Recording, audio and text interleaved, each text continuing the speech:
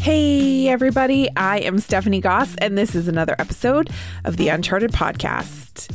Well, this episode is going to be a little bit different from Andy and I as usual. We're not getting into headspace or necessarily action steps in this episode. What? Yes, I mean it. We're doing something different, and I am so glad that you all are along for the ride. I'm not going to spoil the surprise. I'm just going to say, let's get into this. And now, the Uncharted Podcast. And we are back. It's me, Dr. Andy Roark, and the one and only Stephanie. I'm learning to fly, and I ain't got wings, Goss. How's it going, Andy Roark? Holy moly. It's good. It's good. We're in the summer here. Things are good. The kids are doing some camps and stuff. Mm-hmm. They started sewing camp yesterday. Oh, fun. Yeah. At what's the place called? It's called something like So Enjoyable, SEW. Oh, that's cute. It's just, but it's just led to so many puns at our house. Dad jokes. Yeah. Oh, it's so expensive, and so yeah. You are already good at puns and bad dad jokes. I can only imagine your poor daughters and your poor wife the last 24 hours. I've been needling them. It's a whole thread. Yeah, it's been constant. It's been constant since yesterday. So anyway. So anyway, how are things with you? We're starting the summer off with a bang. I got a kid that's got the stomach flu and another kid that had to go and get vaccines and is not feeling so hot. So, boy. Why not? Let's just get it out of the way. But overall, it's great. It has been sunny. We're back to rain in Washington, but it's been sunny and beautiful and I cannot complain. Things are good. Oh man. We've got big stuff going on at the Uncharted world that you and I have been working on. Yes, holy moly. July 11th is a big day. That is when we are launching a number of registrations for all the different stuff we got going on in the fall. Guys, holy crap. Uncharted is blowing up in the back half of 2023. I told you guys, like this was a huge year for Uncharted. We're going to keep rolling out stuff. You ain't seen nothing yet.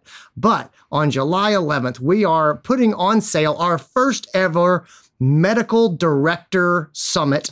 Yes. And our Team Lead Summit. Both of them are one-day virtual events that are only open to medical directors, and the other one is open only to team leads. So when I say team leads, I'm talking about head technicians, head CSRs, kennel leads, head kennel, things like that. Again, and that's why I call it team leads, because every hospital is a little bit different in how they break those things out and what they call them. But this is for people who are leading a team. I really hope that doctors come to this. I hope that doctors who are dedicated to working hand in glove with their technicians and are like, I run a team. It's a tech team. And so me and my technicians and assistants are a team, and I am a team leader. And I might not have a title. I might not have an official designation, but I see myself as a team lead and I run this team. I want you to come there because we are going to be working on the skills that you need to be a team lead, meaning you don't own the place. You're not the high boss. You've got bosses you have to keep happy, and you're also looking out for your people and making their lives better. So that's our Team Lead Summit. You're leading from the middle. I am super excited about that one because when I was a lead CSR, there was not community. There was not a place that I could go where I could connect really easily with other lead CSRs who understood the challenges of being on the floor and being trying to lead people and trying to have private one-on-one conversations and see what the pulse was of the team, right? Like it is a balancing act, and I'm excited for that. And I am really excited for the same reasons, but for our medical director summit, because that is a challenging job, whether you're in private practice or you're in corporate practice. When you're balancing the medicine side of things, and usually that role means balancing a partnership with a practice manager on the other side. And so I am super excited to get into that relationship structure and how do you lead as a team of two and stay in step and do kind of all of that focused stuff for medical directors. I'm super excited for that. Yeah.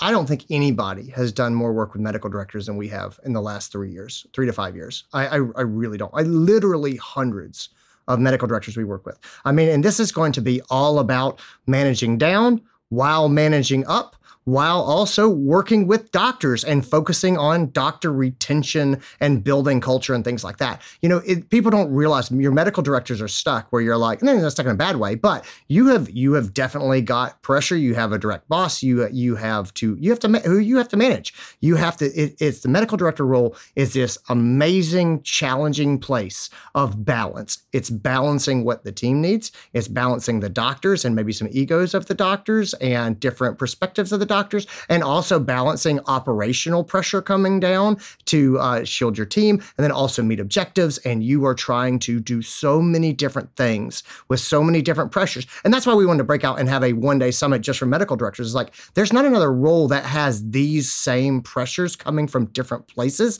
And like, we've just got so much experience balancing these things and working with these people. And I was like, man, we are going to have, it's just one day. It's going to be a deep dive, but it is going to be something that people are going to really come away and go, oh man, if nothing else, you're not going to feel alone. If you're like, oh man, this is kind of a lonely job, come on, buddy, come and see what we're doing and come and be a part of it. But you're not alone, and we're going to go ahead and we're going to help you out. So anyway, that's the Medical Director Summit too. So yeah.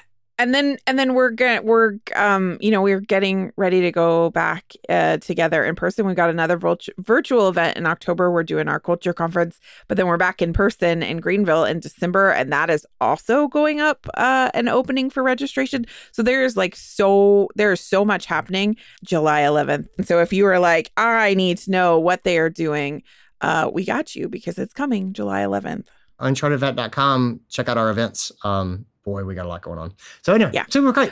Okay, so we were talking about leaders, and I'm excited because today's episode is probably going to be a little bit different. I don't know so much that we're going to break out into headspace or action steps, although you could convince me otherwise. But I got asked a question recently by someone in our Uncharted community who is a newer leader. And they said, well, I have this question, but I'm not sure that it fits your mailbag format, but I would love to hear you and Andy talk about it on the podcast. And I was like, great, tell me what your question is. And they were like, I would love to know what some of the lessons you and Andy wish that you had learned before you became leaders. Like, what are some of those things that you look back and in hindsight, you're like, oh man, I wish that I had learned this lesson, or I had been able to get this knowledge before I stepped in to this role. And I just thought, how fun is this going to be for you, for you and me to talk through? I love this. I saw this and I was like, I'm so happy with this. Yeah. So I went after this. I started jotting things down on a Post-it note, as I do, and it's a full Post-it note. So we're going to see how this goes. The first thing I thought about when I started jotting this stuff down is like, there are things that I know now that I did not know early on, and I wonder if I could have known them without having gone through it. So there's a saying that I like. I've said it recently on the podcast, I think, but the owl of Minerva spreads its wings only with the falling of dusk. And the idea is the owl of Minerva is this symbol of knowledge and wisdom, right? And it spreads its wings only at the falling of dusk means basically we get it at the end. Sure. Like we only get knowledge and wisdom at the end. And I'm like, is that really true? Or are there things that we can learn and avoid headaches? So I don't know. I'll start laying some stuff down. I don't know if I would have understand what I'm going to say at the very beginning, but I think some of it would have sunk in. I think so. Yeah. I mean, I think that like when I sat down and I started making notes for myself, I was like, what are the things? There were things that I think I would have understood then. I wouldn't have understood them with the depth and the context that I can understand and appreciate them now. Yeah. Because as you walk down the road, sometimes you learn the same lesson more than once in a different way. And it gives you new perspective and it gives you more dimension to the lessons that you learned previously. So, but I would agree with that. I think sometimes there are those things that until you go through it, you just don't appreciate it the same way. Yeah. Oh, absolutely. Yeah. Well, let's just let's jump in this. Let's go back and forth. You want to trade? Okay. Yeah. Do you want to go first, or you want me to? You go for it. Okay. Well, I will start with a big one for me. Okay. And so one of the big ones in my career that I really wish that I could have known would have saved me from burning out 3 years ago. So when I burned out 2019, it was not fun. I would not recommend it. I would not do it again. But I learned a lot. 10 out of 10 would not recommend. Yeah, exactly right. But I learned a lot. I learned a lot about myself. I learned a lot about life. It's one of those things where, I wouldn't trade the scars away if I could, because I learned a lot. Sure. And I will say the number one thing, I learned a couple of things, right? I learned mostly you can't make people happy. And you need to know that. And I think I think I would say that. I'm going to leave that as my opening statement there is. You can't make people happy. Only people can make people happy. Only they can make them happy. Right. And I started off as a young leader, and I was like, if someone is unhappy, I'm going to fix that. Fix it. I'm going to be so good that they have to be happy. Sure. And that is fantasy. Right. You can't make someone happy. You can only do what you can do, and then they can be happy or not. And so then you say, okay, well, I've always thought, and again, that's how I was as a young leader. I thought, I will know that I'm good at my job because people will tell me I'm good at my job because they'll be happy. They'll be happy with me. They'll say, you're the best boss ever. Hey, I love, what you guys are doing, and it's incredible. And so if you can't make people happy and you buy that, then the question then becomes, well, how do I know that I'm doing a good job? And the answer to that I learned over the years is you need to know what your values are. You need to know what you care about. And so, you and I talk a lot about core values and things like that, but you need to know what you care about. So at the end of the day, do not look around and ask yourself, did I make everyone happy? Look around and say, did I live my values today? Was I patient? Was I kind? Was I honest? Was I honest? Did I act with integrity? Did I work hard? Did I learn something? Am I a better doctor or team leader today than I was a year ago? Am I compassionate? Was I empathetic?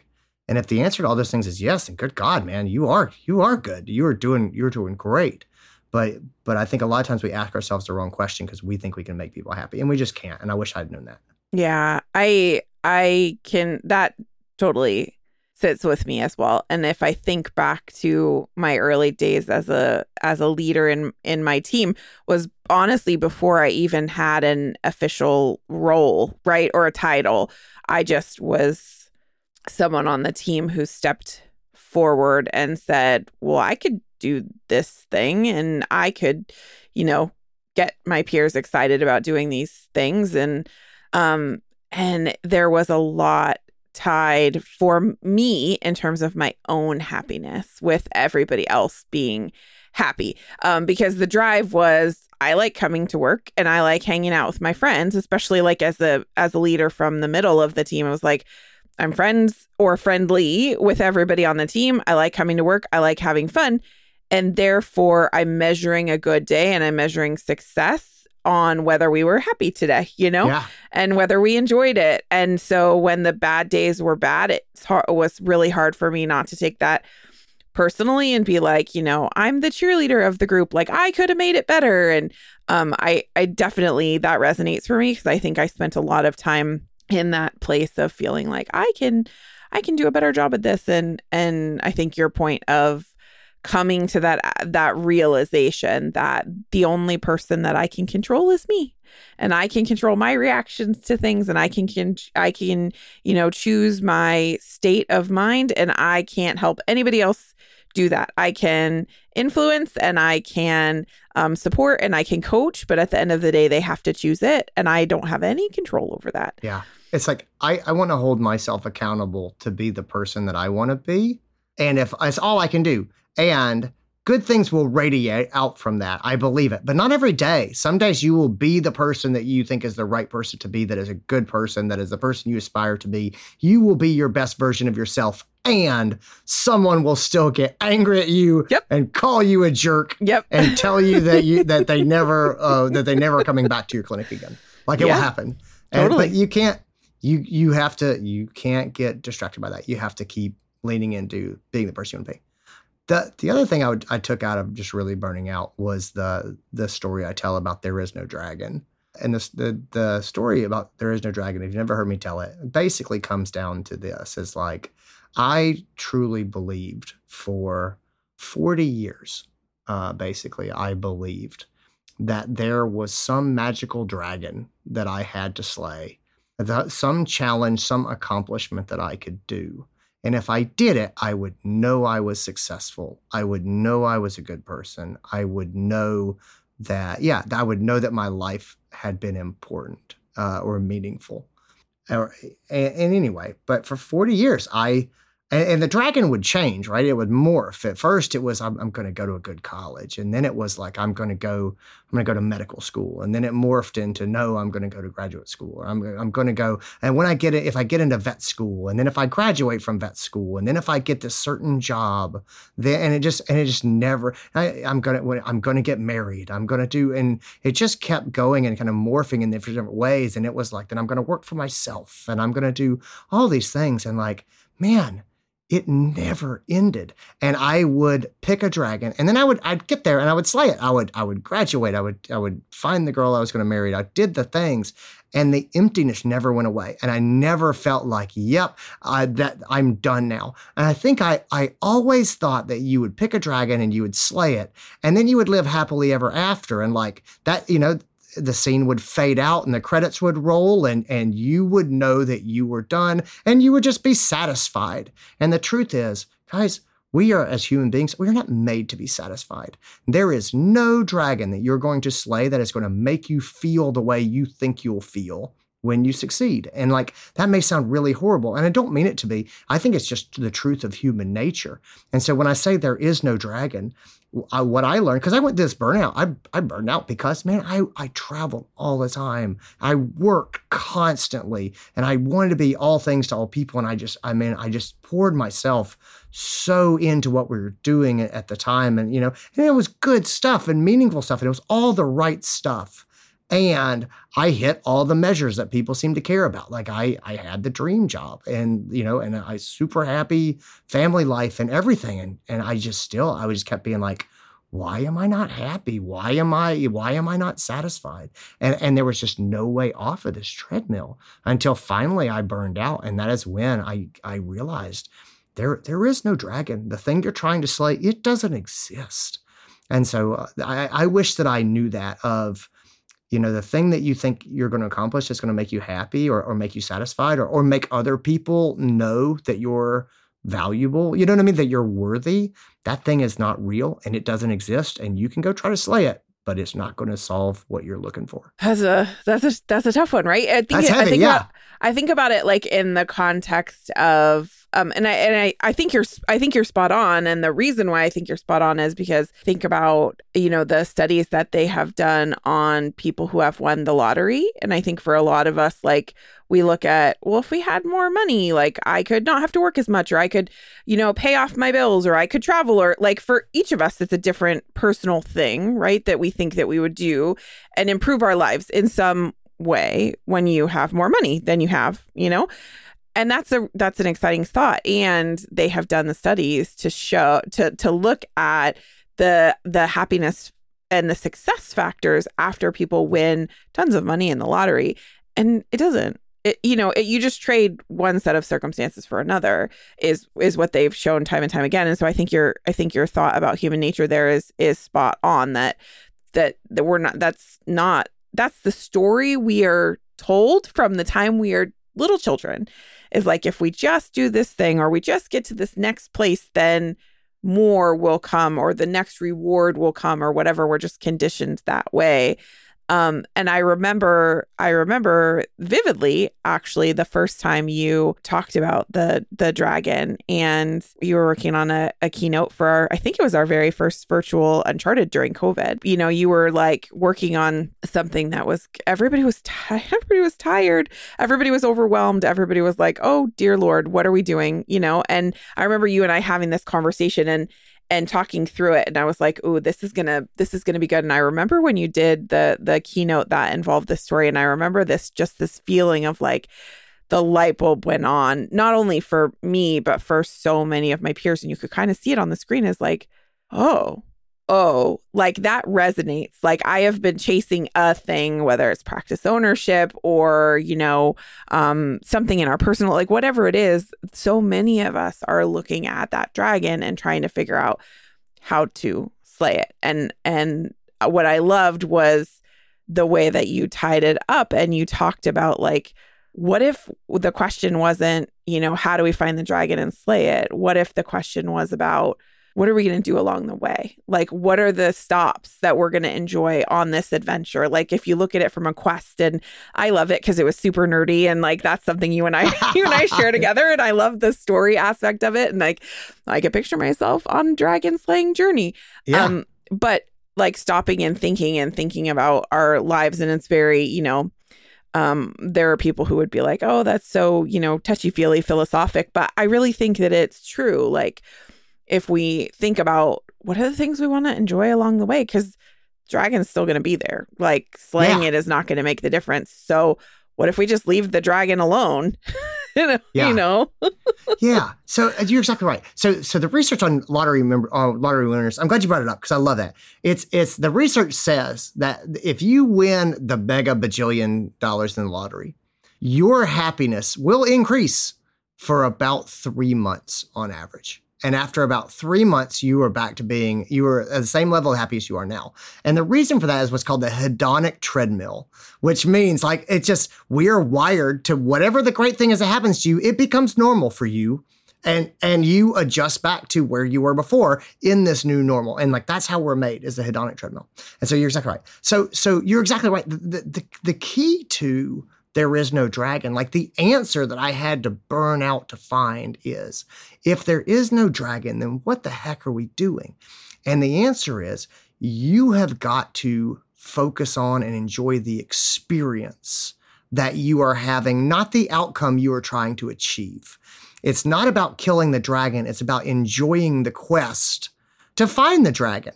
And finding meaning in that quest. And that's the real beautiful part. Like, that's the take home. Whatever it is, when you're like, I'm going to do that thing and it's going to make me happy or it's going to make me satisfied, what I would say is, all right, tell me about how it's going to make you feel when you accomplish this. And the way you imagine it, when you imagine slaying this dragon, how is that going to make you feel? And I would say, great. Just so you know, that's not going to happen. Right. However, what can you do right now to feel that way? Sure. Like, what can you do right now in the moment? If you're like, I'm going to do this big thing and my team will love me and I will be popular. I'll be like, great. Right. Just so you know, that's not going to happen. Right. Like, you're going to do it. Hey, you might crush it and they'll be happy for a week. But that is a home run grand slam right there is a week. Yeah. But that's all it's going to be. So the real thing is, what can you do to be popular with your team right now? Like, what can you do to make them smile, or even they don't have to all be together, but what can you do to make your team know that you care about them? That doesn't involve having the best year ever so you can take them on a cruise. What can you do today just to tell them that they matter to you and to show them? Like, go write a thank you note. I mean, seriously, like, that doesn't mean give up. Keep going after your dream. But man, write a thank you note and mean it and feel good about it and say, man, I am so grateful for my team. I'm writing them a note. Like, that's what I'm doing. And just hold that trophy and be happy about that, because that is the quest towards the dragon that you're trying to slay. And it's like, man, 40 years, I didn't enjoy that. I didn't write the note because I thought I was going to do the massive thing at the end that would make everybody know and then make me know that I had accomplished the thing. And I was like, no, write the note. Ask somebody to go out to lunch, bring them ice cream sandwiches, just whatever the thing is you're trying to do. If you are like, I want to be rich, well, it ain't going to make you happy. Well, how will you feel when you're rich? Well, I'll feel safe. I go, okay, good. Let's start to make a little emergency savings account that's going to make us feel safer, because that is something we can do right now. And it's and we can start to have that experience of building some safety. That's the thing that we're really looking for.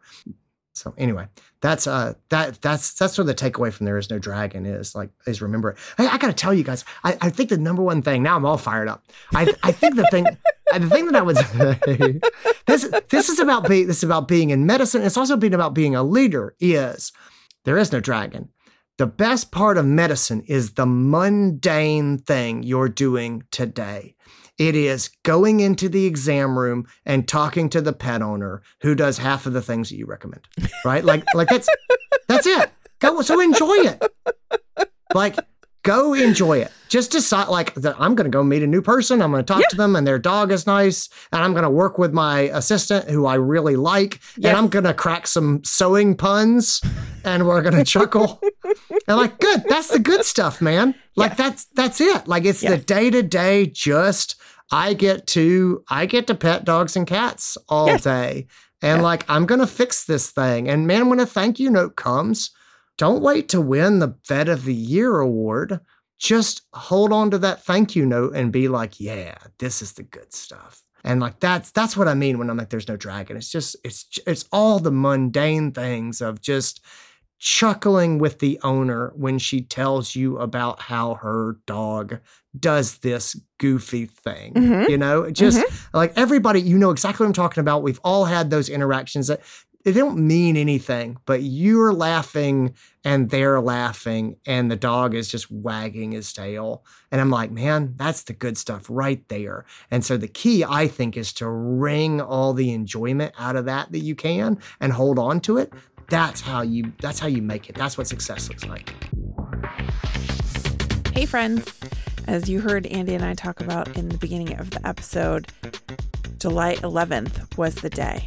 The big, special, amazing day when we were launching registration for a whole bunch of new programs that we have coming through Uncharted.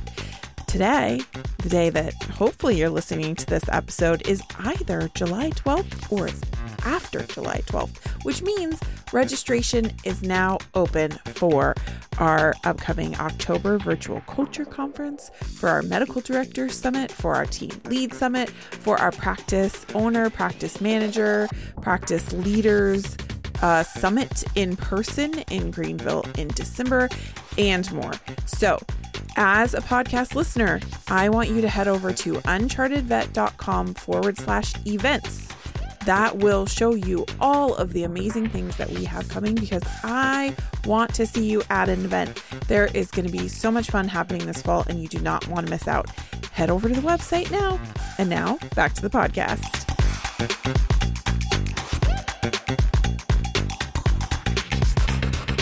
Okay, I was going to go a completely different direction with my first one, but I'm going to completely change course and piggyback off of what you were just talking about. It wasn't even on my Post-it. But since you were talking about that, I think that is so, it set off a light bulb for me, because I will tell you, when I hit the point of burnout for me as a manager, I was kind of at the top of my career, in the sense that I had all the promotions. I was at the top. I had been, had ownership experience at that point. I was making decisions. I was truly a hospital administrator running my practice.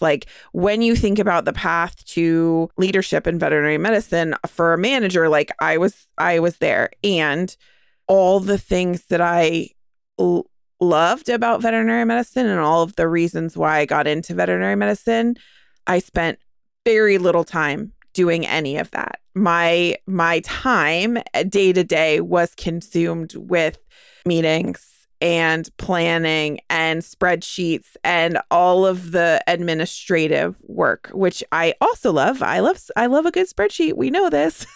And the getting to be in an exam room and have that mundane conversation, to see a client the first time their puppy comes into the vet, or to be in the room when somebody says goodbye to a member of their family, those are the things that I enjoy. And it doesn't have to be the big, I was never the technician that liked the big splashy things. I freaking hate surgery. I was never the one who was like, "Oh, get me in the middle of a big giant, bloody mess." That was never me. Put me in I will sit in the lab and do parasitology all day long. Put me in an exam room for the boring ear and skin conversation.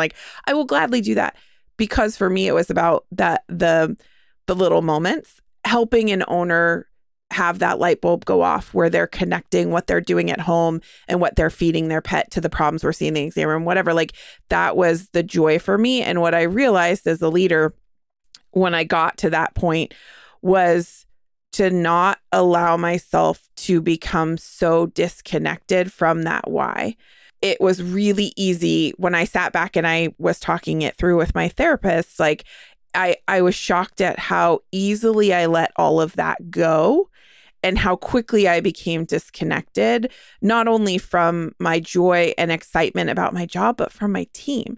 And so, I would be on the floor and I would be working with them and hearing what's going on and like hearing, I was still doing that, but my mind was on the other things that were sitting on my desk that I had to deal with, or the phone call, the difficult, one-on-one that was coming up at the end of the day, or the angry client I knew that I had to call back. Like my mind was somewhere else a lot of the time.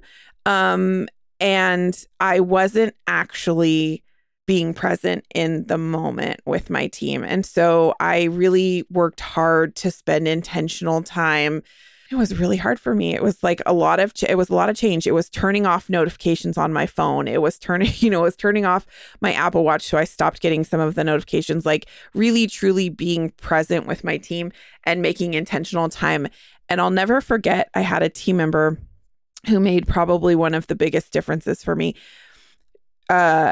It was actually a team member that I really kind of struggled with managing, but she came into my office one day and she had a little puppy and she was just like, isn't this thing cute? And it was one of those puppies that's so ugly, it's cute. And you can't just help but like ooh and ah over it because it's just so not cute, but it's cute because all puppies are cute. And I was like loving on it and being all excited. And there was lots of high pitched Stephanie squealing. And she said, this is the happiest that I've seen you at work in a really long time. And in the moment, it didn't take me, I wasn't as taken aback as I was when I processed it later. But it was funny because later that week, the same person came back into my office and she was like, oh, look at this little kitten. And the second time she came into my office, she was like, I'm going to make it my mission that when we have puppies and kittens in the building, like I'm going to make sure you know about it because you look different. And I was just like, this is a person that I thought didn't like me as a manager, that I thought didn't care about me. But that was potentially the most caring thing that she could have said to me because I realized like she saw me. She saw the look on my face. She saw my enjoyment and she was true to her word. And she not only came and told me, but she told the rest of the team at our huddle that day. She was like, hey, listen up. When we have cute patients that come in the building, Stephanie needs to be told. And it was like my team was just like, and she was like, no, I mean it. Like the really cute puppies and kittens, but also the really cute gray muzzles. Like she needs to know about it. And if she's free, you need to make her come out of her office and you need to make her come pet. She's like, make her hold them, whatever. And at first my mind went to that place of, oh my God, this is going to be the biggest interruption to all of the things that I had to do. And I'll tell you, Andy, like being forced to put something down that wasn't really that urgent, but I gave urgency to it because I felt like I needed to do it to do my job. Like my job was really being able to be present with my team and be present for the clients and the patients and have those conversations. And I found myself gladly saying, I'll go and do that exam room for you. Why don't you get some other things done or take a break or whatever? Like I'll step in to do that mundane stuff, right? Because it really connected me with that why and the joy of the happiness that I actually get in veterinary medicine. And it was really, really easy for me to let myself disconnect from that as a leader. And so I would say, like, I'm glad you said that because that's probably one of the most valuable lessons that I learned was like, don't let yourself lose that. Like, don't let yourself get so easily disconnected from it because there will always be an email or a meeting or a stack of bills that need to get, taken care of. There will always be that administrative work. And unless your power for the clinic is about to get shut off, like there's really probably not something that needs to be done right this second that you can't stop and take that moment and just enjoy that for yourself, but also for your team and to connect with your why. Yeah, no, I love that as far as connecting with your why. And again, I gave the example of sort of being in the exam room is what matters. And you talk about cuddling puppies and kittens. I tell you, one of the things that I got my head around recently is like, I enjoy leading people. I enjoy mentoring and growing people. And one of the things that makes me deeply happy in the moment is working with my people. It's coaching them. It's talking to them about how things are going. It's asking them, like, well, what do you think? What do you want to do? What are you excited about? And it's just, I really enjoy that. And so I'm going to sort of, there's so many ways I want to engage with what you said, kind of all at once. One of the, good gosh, I could do a lot of different things here. Here's where I'm kind of going. I think this is where my inertia is going. One of the things that I would go into from here is I would tell my young self, beware of monkey management. And so we talk a lot about monkey management of everybody's got a monkey. It's like a thing that's going on with them. It's something they're struggling with. And they want to give you their monkey. Like everyone's like, hey, I got this thing. Will you take it? They're like, I'm really struggling to get the rest of the front desk staff to do the AHA standards that we need to do. And you, at least I, forever was like, you know what? Servant leadership, I will get involved. I will wade into this. And essentially what I'm like is like, I will help you take care of your monkey. Like, give it to me. But the truth is, as you become a leader and you move up, people are like, oh man, she's really good at this. Let's let her deal with this monkey. And so people get real comfortable at bringing you monkeys to deal with. And then it's off their back and it's all on yours. And I have at times let myself get covered in monkeys because I leaned into servant leadership and been like, yep, you tell me what the problem is and I will wade into it. And that's in my mind. I was like, this is what servant leadership is. And so what I learned over time is you should be very, very aware of monkeys and who's trying to give them to you. And you should resist them in almost every opportunity, which means it is so easy to say when the person says, hey, I'm trying to get the rest of the CSRs to get on board so we can do our AHA standards. It is so, you feel like the right thing to say is, let me come and help you. I would say that's the wrong thing to say. The right thing is, well, what has been your plan thus far? And what has happened? And okay, given this is what happened, what do we need to move forward? What does your plan look like? And just coach instead of wading in unless it is absolutely necessary. And when it's absolutely necessary, try to jump in, do the one thing you said you were going to do and get back out. But I have gone because I thought I wanted, because I was like, this is the job and this is what I need to do.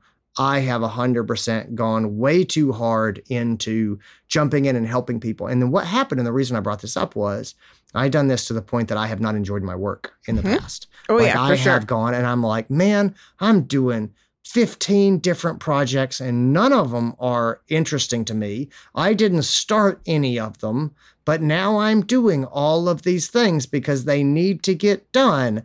And I don't enjoy doing these projects. What I do enjoy is coaching and mentoring and leading. But I took myself out of the coach, mentor, leader role and put myself into the co-worker role. And now I felt stuck there. And so I had to hit the reset button and go, you know what, guys, I'm stepping back from this and I'm going to need you guys. We're going to come together as a team. And I am letting you know that I am stepping back from this project and I am elevating a new leader who I will support. And then I got back into, yes, I really enjoy this. I enjoy working with people. I enjoy the strategy. I enjoy the leadership, but I don't enjoy working on AHA standards at the front desk. Like I have no interest in that. And so anyway, beware of people giving you their monkeys and you taking them on, and resist the short-term goal or the short-term benefit of jumping in and helping people in a way that leads to your own long-term detriment. Okay. So we're going to go 2 for 2 because I'm going to piggyback off of that with something that was on my list. So I think that's so great. And I'm glad that you said it because that also contributed to my burnout as a manager. To your point, like I was like, oh yeah, okay, I can help you solve that because I want to help. Like, I want to help you. And so, sure, I can help you solve that problem. There will never not be someone else's problem, though. And to your point, like, if you just keep letting the monkeys get dropped off in your office, soon you turn around in your chair and the office is full of monkeys and none of them are yours. And because yours are running loose and rampant through the clinic, Oh, yeah. and, you know, Well, because your monkeys are important, but not urgent. You're working on the things that matter in the long term. And what the monkeys people bring to you, they're on fire. Yes. These are now monkeys that are on fire. And you're like, I have to deal with the monkey that's on fire. And so you leave your important monkey that will one day rule over humanity because it's so important and smart. And you're taking care of some moron flaming monkey that like, why am I the one dealing with this? But here I am because it's on fire. Yes. No, it's Let's totally true. just stretch this metaphor a little bit farther.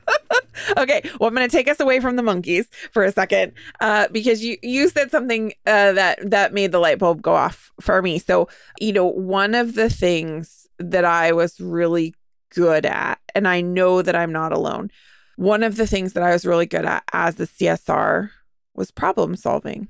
I like to solve problems, and veterinarians generally like to solve problems. And I've known a whole heck of a lot of really good kennel technicians, vet assistants, techs, CSRs who really like to solve problems and we're really good at it. And so someone comes along and says, hey, you're really good at solving problems. I would like to make you in charge of all of these people who have problems. And I think one of the most important lessons that I learned was very painfully that the things that made me good at my last job won't necessarily make me good at this job, because leading people, I can't wait. I'm hoping someday we get into the argument about managing versus leading, but managing people, leading a clinic is a radically different job than being a doer of things, to your point. And so I think that I really struggled with that because I had a great practice owners who looked at me and saw potential in me and said, you know what, you would make a great leader. And I'm really glad that they did. But the skill set that I had that made me a great CSR did not equip me to be a practice manager and understand the basics of HR, or to understand the intricacies of conflict management, or to understand finances and spreadsheets and how to talk to the CPA, right? And I learned that lesson very much the hard way, that I was a really good problem solver and people could hand me their monkeys and I could help them. I could help them with that. But that skill set as a leader, when I just let them give me their monkeys and I tried to help them solve their problems, that made me a really good teammate as a CSR, right? And the other CSRs could be like, hey, what do we do about this? Hey, what do we do about this? And it was fine. I excelled in that role. But when I am sitting trying to figure out the strategic plan for the business for the next year, and everybody's like, hey, what do I do with this? Hey, what do I do with this? Hey, what do I do with this? That problem solving skill does not make me a good leader in that moment. If I let them release the monkeys into the office, I am doing myself a disservice and I'm doing the team a disservice. And so remembering the fact that the skills that made you good at your job won't necessarily make you great at your next one. And that goes in two different directions. One is figuring out for yourself what are the deficiencies and asking for help, right? So getting the training, figuring out the gaps for yourself, really understanding what is the job that you're being asked to do and going after it. And for me, that was a great challenge. Like, I was excited. I love learning. Like, let me go to sea, let me learn all of the things. I was like a little sponge. And I have worked with so many, particularly team leaders, but also with managers who were like, I got promoted because I was really good at my job. And like, I like this, or I could do this, but I'm not really happy. And I really liked that job better, right? And so a lot of times we promote people because they're good at a thing, but they don't have the skills to make them be equipped for this job. And so I think we all have to remember that as leaders, that the skills that made us good at one job don't necessarily make us great at a different job. Yeah, I have a related one that is in my head. So I agree. So I completely agree with what you said. I will also say this is a similar but different thing that I learned along the way. I learned that dealing with people is the job. It is the job. It's not this obstacle to me doing the job. And I very much had that mindset for 10 years. Yes. I was like, man, you know what I'm here for? I'm here to accomplish this goal. And you know what's in the way? This person who's crying, this crying person who should just deal with it and go on. And I'm like, I'm going to talk to you and I'm going to be nice to you. Do you know why? Because you're in between me and the objective that I'm trying to accomplish. And so I'm going to be nice to you. Doesn't mean I was heartless, but I was like, this drama, whatever it is with these people not getting along or being upset, a big part of me was like, this is a distraction to me getting the ultimate outcome I'm trying to get, which is to have the most successful practice in town, or to implement this wellness plan. Like the pushback from the other doctors was an obstacle I had to overcome. And it was this byproduct, right? The work of relationships and listening and things like that was an unfortunate byproduct on my way to getting the thing done that I needed to get done. And that's, I wouldn't say that out loud. And I don't know that I would have verbalized it that way, but to some degree it kind of was. And what I've come to realize and believe is dealing with the people is the job. Like that is the job. And by dealing with the people, we'll get that wellness plan done. And by dealing with the people in a really great and productive way, we'll have the best clinic in town because people will stay motivated and feel supported and be engaged, and our retention will be high, and they'll feel like they have a mission and purpose and, and value in their work and things like that. But it's not that you have to deal with their drama so that you end up with a great culture. It's you need to deal with their drama, full stop, because dealing with people and building those relationships is how you ultimately get the great culture. It's not that the drama is a byproduct. It's that the great culture is a byproduct to you dealing with the people. And when I did that, I suddenly found so much more purpose and meaning and value in sitting down and saying, all right, tell me what's going on. Help me understand this. And I'm going to coach you. I'm like, great, I'm getting my notebook here. I want to walk through this with you. And I did it because this was not a distraction in my way to building great culture. This was the work that builds the great culture. It was the purpose. I was suddenly working on what actually mattered. The whole time, I didn't think that. I thought this was in the way of what actually mattered. It's just not. So anyway, I feel like that's related in that way of like, how we look at people and how we engage with them and how we think about engaging with them. It matters. For sure.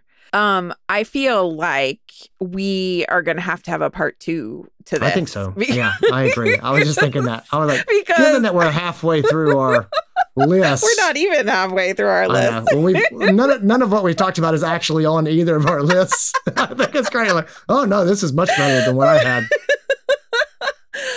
This has been so much fun. And in fact, I think we're going to have to put a part 2 on the calendar because let's do it. This has been great. Thanks for having the conversation with me. This was fun. Always. It was super great. It's fun departure from our normal structure. I agree. I love the mailbag. And if you got something for a mailbag, send it on in. But this is fun every now and then. Yeah. All right. Well, have a great week, everybody. We'll talk to you again soon. Yeah. See you, everybody. Well, gang, that's a wrap on another episode of the podcast. And as always, this was so fun to dive into the mailbag and answer this question. And I would really love to see more things like this come through the mailbag. If there is something that you would love to have us talk about on the podcast or a question that you are hoping that we might be able to help with, feel free to reach out and send us a message. You can always find the mailbag at the website. The address is unchartedvet.com/mailbag, or you can email us at podcast@unchartedvet.com. Take care, everybody, and have a great week. We'll see you again next time.